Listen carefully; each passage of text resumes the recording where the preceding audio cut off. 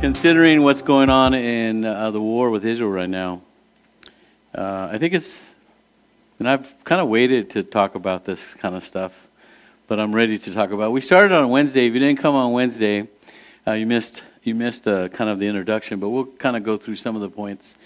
Specifically, what I wanted to do today is not just talk about Israel and the end times, but the reestablishment of the state of Israel. So some messages are inspirational, and they should be. Today's, though, is going to be more informational. I'm going to give you a lot of information. So welcome to Crosspoint University, and class is started just now. The course is on why and what is probably happening, because we don't know for sure, but we do know from the Bible some things. So the whole world's eyes right now are focused on Israel. This tiny little nation is no bigger than New Jersey. There's, for instance, just for a comparison, in all the world there's only 15 million Jews. That's 0.14% of the world's population. There's 1.2 and maybe a little more billion Muslims, which accounts for about 26% of the world's population. Israel, according to the Bible, Israel would be a stumbling block for the world in the end times.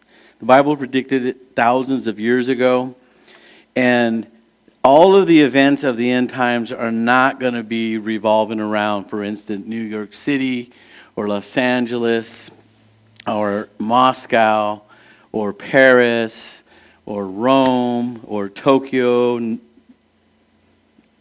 All of the events in the eyes of the world are going to be not on Cairo or Istanbul or Beijing or any of the great cities of the world. It's going to be on Jerusalem. Jerusalem is where this tiny little city that sits on a mountain, they're going to play a key role in the events of the last day. And the whole world, according to the scriptures, is going to come down on that one tiny sliver of land that people are dying over and have been for a while. Let me show you a passage, and let's see what we can do from this point. But before, let's pray for the sermon, okay? So, Heavenly Father, we thank you. We give you all the honor and glory for your word and for this time, Lord, and we pray that you would help us to see and understand and gain the right perspective. Because everybody has an opinion about what's going on. Everybody has an opinion on what's fair, what's not fair, who did what to whom and for how long. But the bottom line is that your word tells us that the only opinion that matters and the only thing that is going to be what is fulfilled is what your word has already declared in prophecy so many thousands of years ago. Because you have a plan, you have a purpose for this world. And nothing can thwart it, nothing could hinder it, nothing could put a stop to it. And so as Christians, as a church, it's important that we be aware, that we understand, and that we can rest and we can know, Lord, that you're in control, you're sovereign, you always have been. Things are going to work out your way. So we thank you for that, Lord. And we just ask you for insight, and we ask you for truth, and we ask you for perspective in this morning sermon, and we ask it in Jesus' name. Amen. So there's this little passage that you'll find right here in Zechariah. It's about the end days. It's chapter 12. In chapter 14, we actually have the event of Jesus' return where his feet touched the Mount of Olives and split that mountain into a huge valley that will be where Jesus will reign from for 1,000 years when he comes the second time.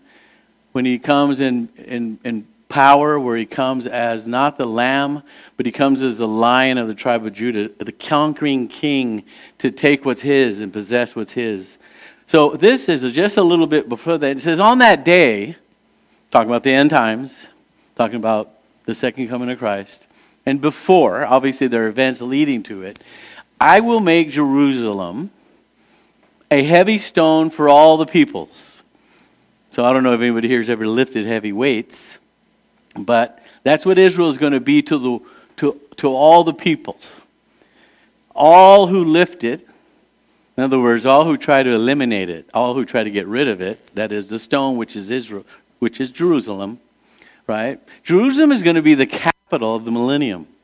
Jerusalem is going to be where Jesus sets up his throne for a 1,000-year reign. So, who else knows about these plans? Who would want to put a stumbling block themselves, if you would? Well, our adversary, the devil, Satan. He knows the plans, and he sees these things coming to pass. You don't think he knows the Bible? He knows it. He trembles, the scriptures say. You don't think he knows that his days are counted? Just like someone who's going to a death sentence, they know. He knows his days are numbered. So he's active. He's getting a little bit more riled up. So he says there's going to be a heavy stone for all the peoples. All who lift it will surely hurt themselves. So if anyone attacks Jerusalem, you're only attacking yourself. Why would you do that? Well, that's what it's going to be. And he says, look at this, and all the nations of the earth will gather against it. All the nations of the earth? All the nations of the earth? Yeah, that's what it says. That's what Armageddon is in the book of Revelation. If you haven't read it lately, this is probably a good time to do it. It talks about all the nations gathering against tiny little Israel. Right? I put a little note there at the bottom. God denounces the nations that overtake the land of Israel. So he's saying that right there. All the nations of the earth will gather against it. But what will they do to themselves? They'll hurt themselves. Right? And it's like lifting a heavy weight. Jerusalem will surely hurt any people that try to gain victory over it. So,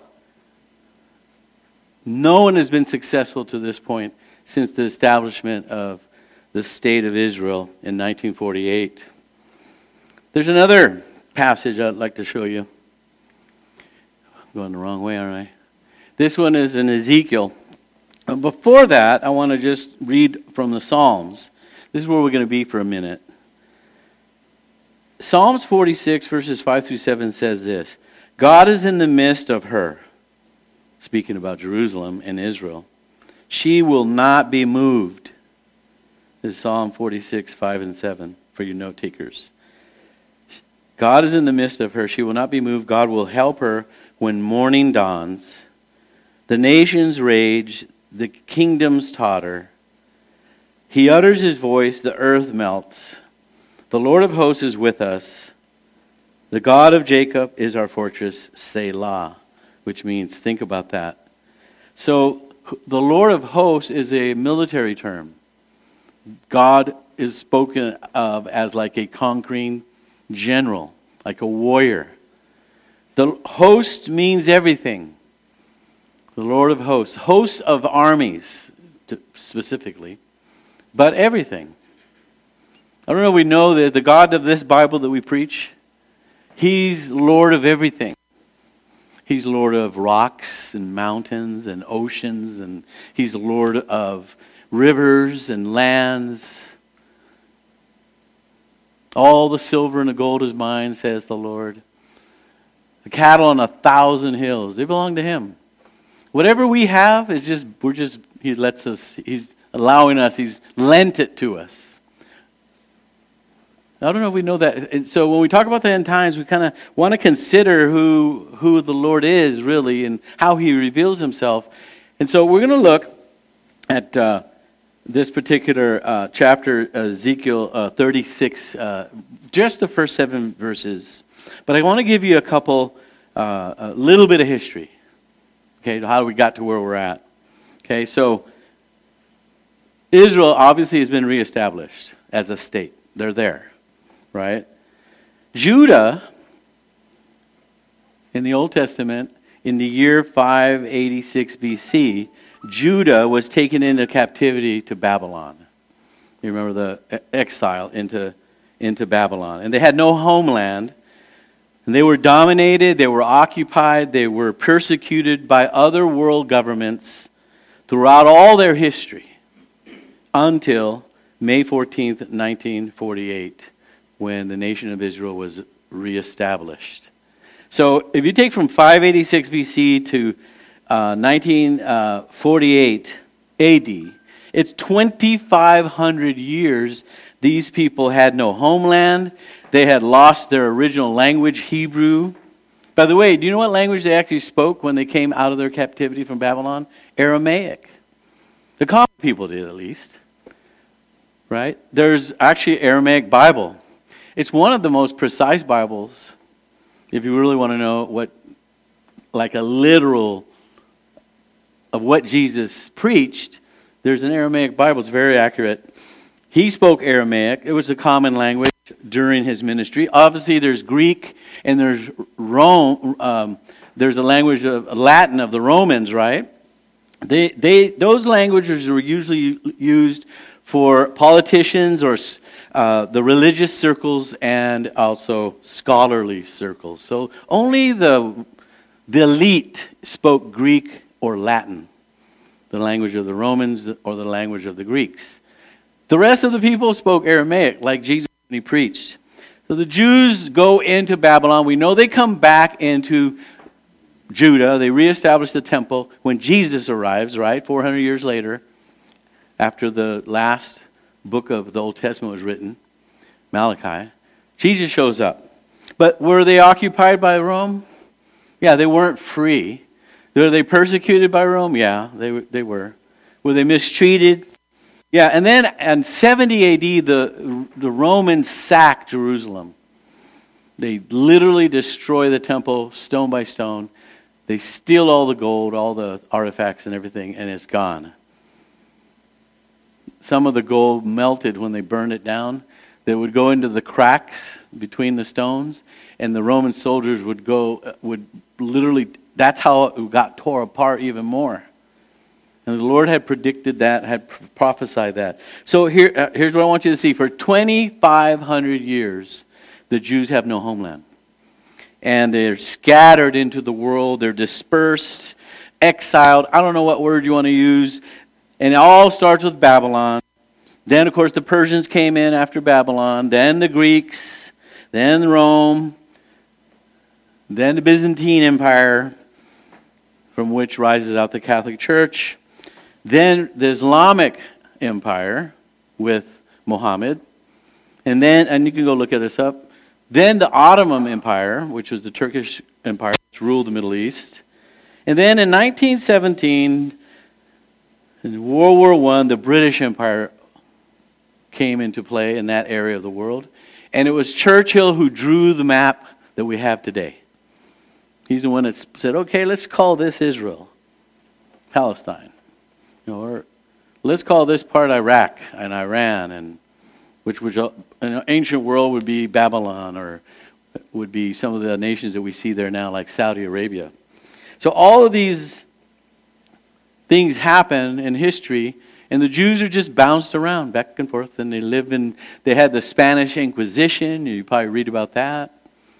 They were always persecuted. They've always been mistreated. And of course, the greatest mistreatment that we know of was during World War II with Adolf Hitler and what he had called the final solution. And he destroyed, to destroy the Jewish people, he ultimately murdered, anybody know how many million? 6 million of them in what's called the Holocaust. You can go to the museum in Pasadena. That event caused sympathy. And there was a movement called the Zionist movement, and there was a precursor to the United Nations called the League of Nations. They're the ones who, with Churchill, who was Prime Minister of the British Empire, they had just defeated the Ottoman Empire, the Turks. And so they decide, we're going to establish the land of Israel. So I want to show you first this passage. But before that, let me just say this. The fact that Israel is there is a miracle. The fact that they have almost been annihilated, but God defended them, and God has a plan for them. No nation under the same circumstances has ever made a comeback. Ever in the history of the world. And so now we have the issue with Palestine and Hamas, this terrorist group, where they come in and they have a strategy behind it. They're trying to pull nations into this They're trying to pull the world into this. The United States, they're trying to pull. Matter of fact, China told the Biden administration, hey, I tell you what, if you leave Taiwan alone, we won't mess with you in Israel. The book of Revelation says that there's going to be a 200 million army of soldiers coming from the east to attack Israel. Who do you think that is? Who even has 200 million? China.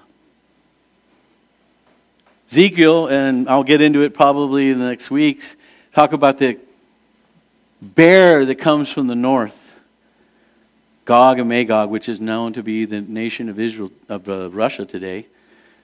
They are in complete alliance with Iran, Persia of the Old Testament.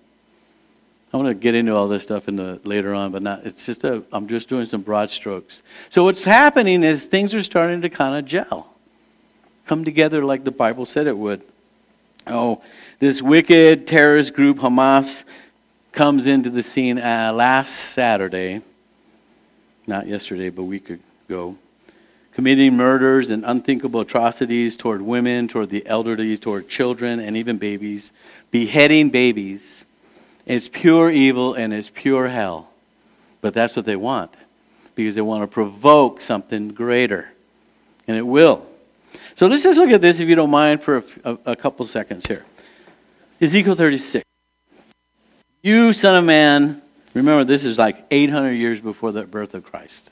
800 years before the birth of Christ. You want to know how old the United States is? Well, in 1976, we hit 200. Right? So 86, 96, 2006, 2016, and then add, 7? So that's 47. So 247 years old, the United States.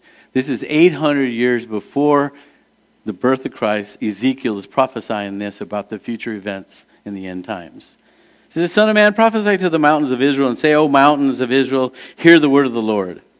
Thus says the Lord, because the enemy says of you, aha! That's a taunt, by the way. And the ancient heights have become our possessions. So the enemy says what? The enemy's saying the ancient heights. Israel's surrounded by mountains. Everywhere you go, there's valleys and mountains. They're saying, we possess, or these ancient heights belong to us now. This is what the enemy of Israel is saying. They belong to us. That's the problem. That's what the Lord identifies, by the way, here, isn't it? These people say, this belongs to us. It doesn't, and I'll explain in a minute why. Therefore prophesy and say, thus says our Lord God, precisely because they made you desolate and crushed you from all sides, so that you became the possession of the rest of the nations. They're talking about the exile. They got thrown and scattered to the world, right? And he goes on to say, and you became the talk and evil gossip of the people. Therefore, O mountains of Israel, hear the word of the Lord. Thus says the Lord to the mountains and the hills and the ravines and the valleys and the desolate wastes and deserted cities, which have become a prey and a derision to the rest of the nations all around. Therefore, thus says the Lord God, surely I have spoken in my hot jealousy against the rest of the nations and against all Edom. The rest of the nations are distant. Edom is neighbors. What does God have? Hot what? Hot jealousy. Israel is his wife, if we're going to use the context of a relationship, just like the church is the bride of Christ. He's jealous, but he's hot jealous. That means he's passionate about what the treatment of his people, the Jews. It says, verse 5, thus saith the Lord God, surely, I think we're still up there, right? Can you read that? Let me go to the next one. Okay. Therefore says the Lord God, surely I have spoken in my hot jealousy against the rest of the nations and against Edom, who gave my land. What? Who gave my land to themselves. Hey, just because I left my house doesn't mean it's yours. I went on a long vacation. I have the title deed, still my house. Right? No? Maria, you dare go on vacation. I'm taking over. You guys see, we can look at it from the house, but what did these people do that made God jealous? He says, "You gave my land to them." Who gave my land to themselves as a possession with wholehearted joy and utter contempt. In other words, they gleefully took the land for themselves, like mockingly took the land for themselves. This is ours. Gave my land to themselves. Why is that an issue? Let's keep reading. "And that they might make it pasture land a prey. Therefore prophesy concerning the land of Israel, and say to the mountains and the hills, to the ravines, to the valleys, thus says the Lord God, behold, I have spoken in my jealous wrath." So no longer is he just jealous and have a hot jealousy, passionate jealousy. By the way, jealousy is actually a good thing in the right context, because it makes you protect what's yours. And then there's always those creeps that are jealous for the wrong reasons. Not that I know anything about it.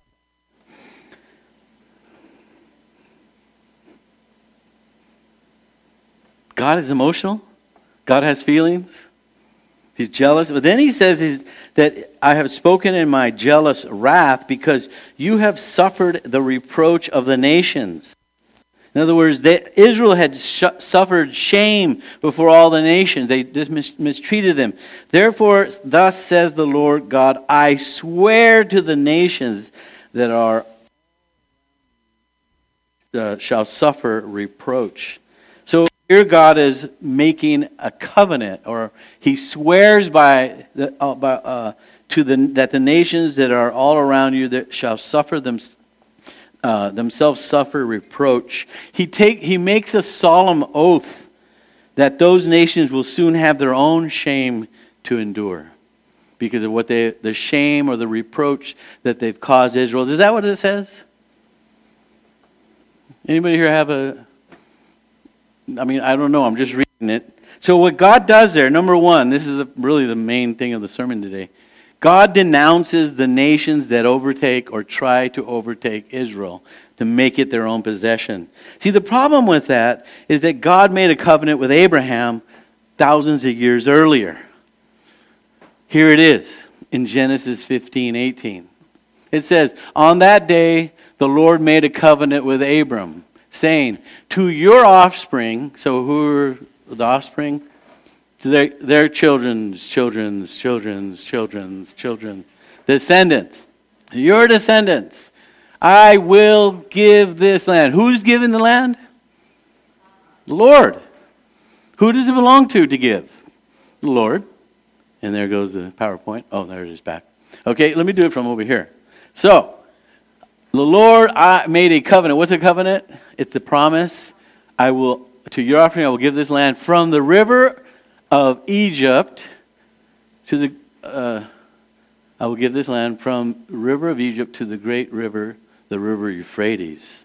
I'm thinking to myself, okay, let me look at that. So right now Israel is this little piece of land right here down to here. This is Gaza right there. That's where all the fighting is in the south. Just this little piece is Israel. God promised Abraham that he would give it to him from here, the Nile. Right, I'm sorry. This is the Nile. That's the delta of the Nile. So this is the Nile. He would give him from here all the way to the river Euphrates. All of this. And some believe also the Arabian desert. All of this, according to God, was given to Abraham. But they only have this tiny little piece right here. Right here. Is God a liar? David's kingdom was the biggest. It got bigger. It kind of went all the way over this way into what would be today Transjordan or Jordan. David's kingdom got a little bigger, but not as big as, that's the Euphrates and there's the Nile. So either God's a liar or he's not done yet. Not done yet. This is where the millennial kingdom comes in. Okay? Does it say that there? Did I get that right? Let me go back.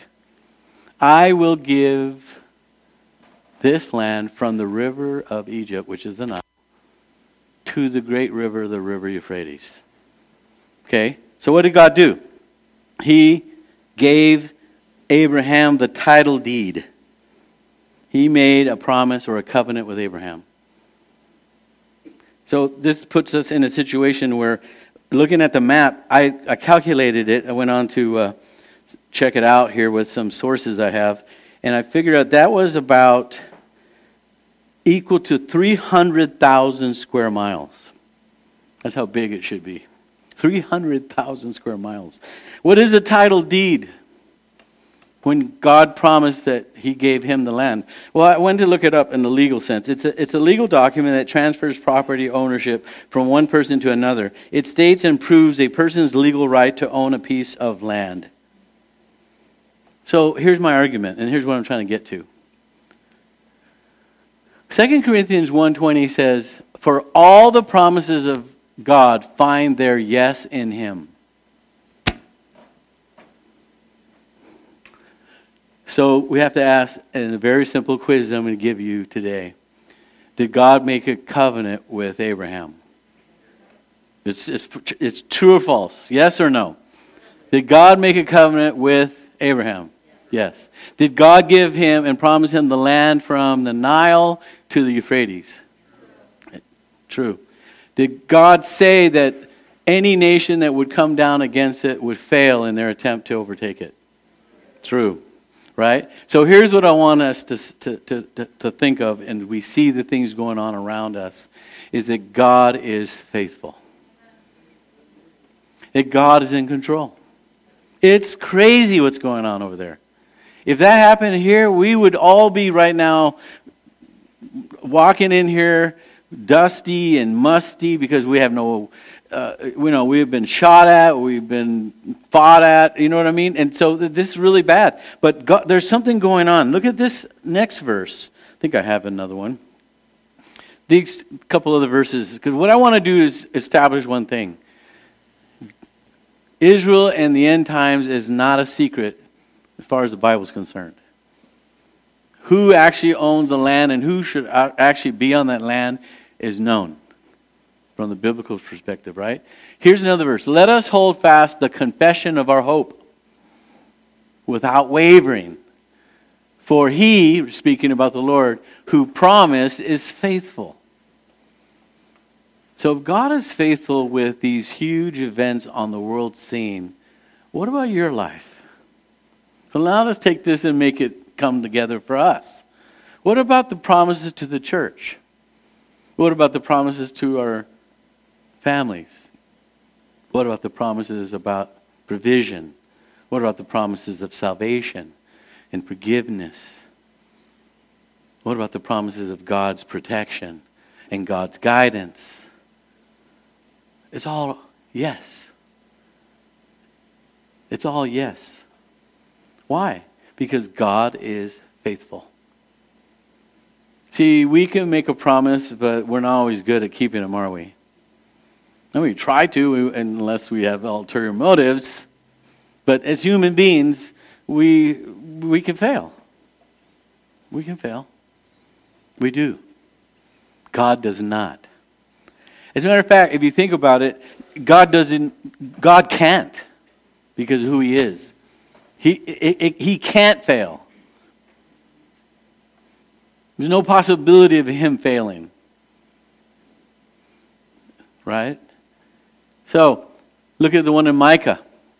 Look at this is to Jacob. This is to Jacob, which is the grandson of Abraham, which becomes Israel. Jacob's name changes to Israel on that night when he wrestled with the angel. And then the angel had to wound his thigh, and he limped the rest of his days. But he finally surrendered to God. He says, you will show faithfulness, this is speaking about God, to Jacob, and steadfast love to Abraham. So here's the other thing. This is not just about faithfulness. This is the thing that I marvel. This is about love.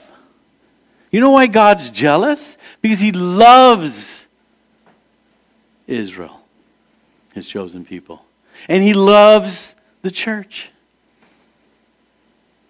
Husbands, love your wives as Christ loved the church and gave himself for her.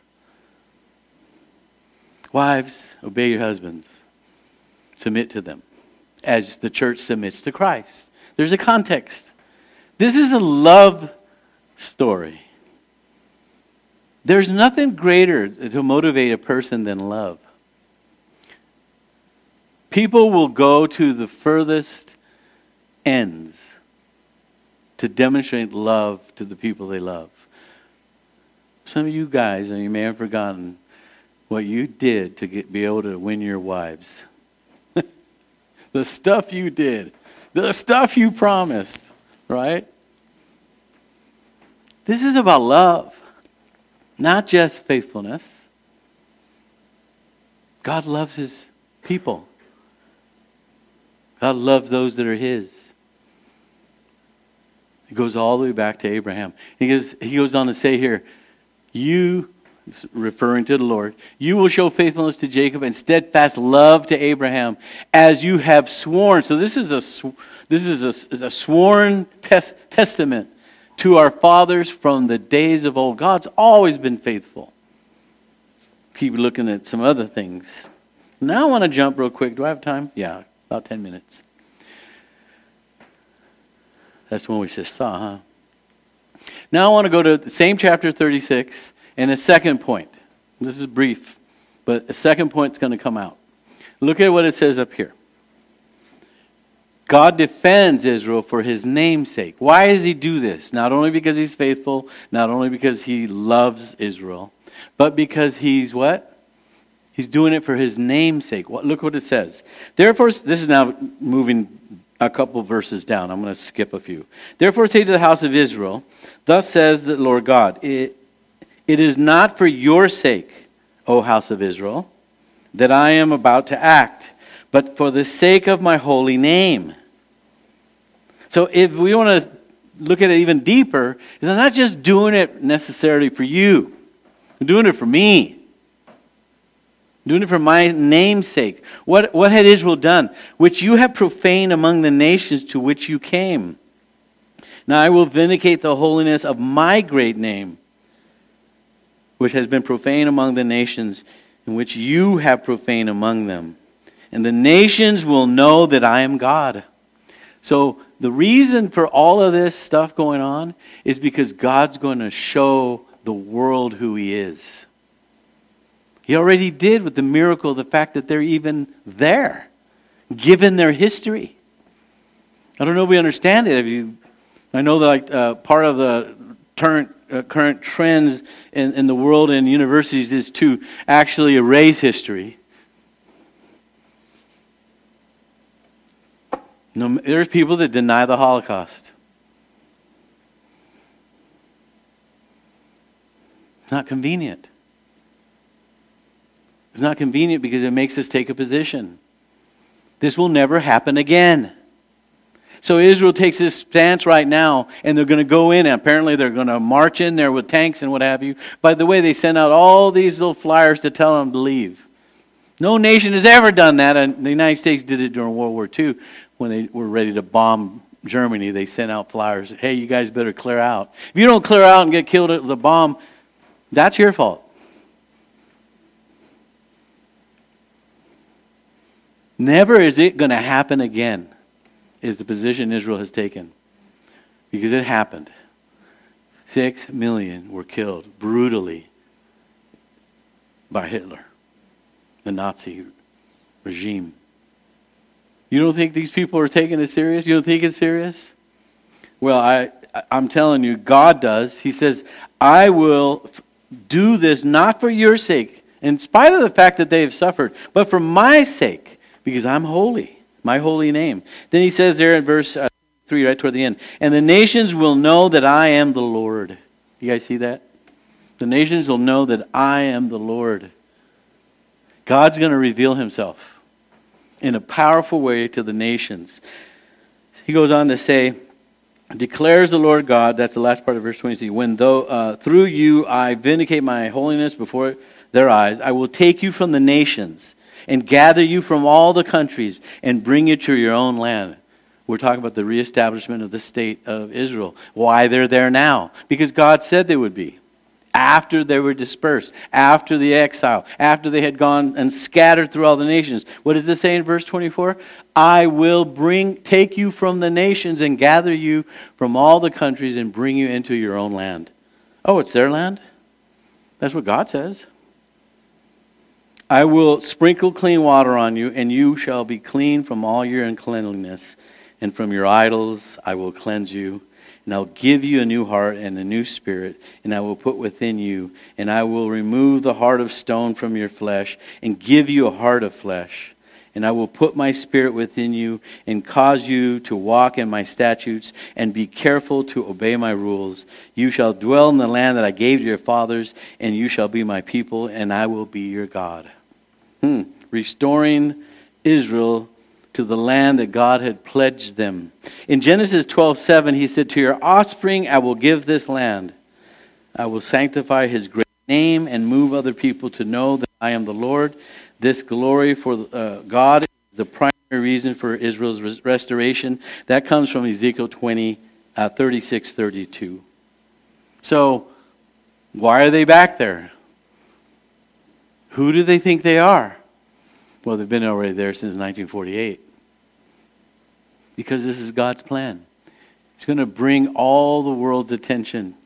Maybe it doesn't happen this time. Maybe this little thing ends and they come to some kind of peace agreement. But they'll continue to happen where there will be attacks. They've been through already so many wars. In the end times, there's going to be one that will be the end of all wars. As they call it, the mother of all wars. So, God is showing us what He's going to do. Let me go down here. And I'm going to ask the question, well, what should we do as Christians? Now what? What's next? This. Jesus said, and I think it's a powerful verse, when these things begin to happen, do you think they're beginning to happen? Or are they already? Yeah, we see them in their land. They're there. Have they been given a new heart? And not yet. Their repentance is still coming. But they're there. And they've come from all the nations. So what are we supposed to do as Christians? Well, Jesus said, when you see these things happen,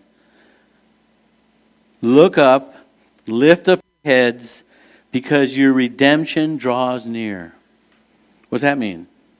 That we need to be looking. We need to be expecting for the soon return of Jesus. For the church first. There's this little idea that comes out of the Bible, although the word's not found, it's a translation called the rapture. That's from the Greek, or rather the Latin. To be caught away. The next big event for the church, why we occupy till He comes, why we're going to the world and making disciples, while we're evangelizing, while we're discipling. So we're doing. That's where we're at right now. We're trying to bring in as many people as God has chosen to come in. And when the time of the Gentiles is over, He's going to call the church up first. And then all kinds of things are going to be released. We won't have to be there. We've been redeemed. Look up, for your redemption draws near. Another thing that we're supposed to do, and I didn't put the verse here, but you can write it down. Psalms 122:6 says, pray for the peace of Jerusalem. May they be secure who love you. So we're praying, and our prayer should be that the United States, and we should pray for our president, we should pray for our leaders, that they support Israel. Because God told Abraham, I will bless them that bless you, and I will curse them that curse you. If we turn our backs on Israel, we are cursed. We should continue to pray that our president and our leaders in the House, representatives in the Senate, that they continue to support Israel. If they don't, we're done. We're doomed. Just reading what the Bible says. Bless those that bless you, curse those that curse you. Speaking to Abraham when he made him the promise. And he was saying that because from Abraham would come a descendant From his body would come the Messiah, the Savior of the world. And that's why God says, I will bless them that bless you, and I will curse them that curse you. From the Jews comes the scriptures that we have today. From the Jews came Jesus. It's a clear, I think, for a church, for Christians, the Bible is not controversial. It's very direct and to the point. And we can try and explain it away. You can try and opinionate. Come up with your own ideas. But God has a plan that's greater than everybody's. My question to you is, have you trusted in his faithfulness? Have you leaned into his love? Have you trusted him to control your life, guide your life? Because he's in control. And we're either in or we're out. And so that is the first. I'm going to talk again about some other things starting next week, the rest of chapter 36, where God shows and declares himself to the nations that he has reestablished them, and then he's going to demonstrate his power. We're going to see the next week. It's going to be interesting. I don't know if you've heard of the Valley of Dry Bones, but it's a very powerful passage in the Bible of Israel considered dead among the nations, brought back into life, and that's why they're sitting in the land today. So that's chapter 37. We'll look at that tomorrow. So let's pray, and let's just ask God for a perspective based on his word, on his truth that we get from the Bible and the prophecies of thousands of years ago. Heavenly Father, thank you. As a church, Father, we see these things happening and we wonder. But you haven't left us without anything or without a word.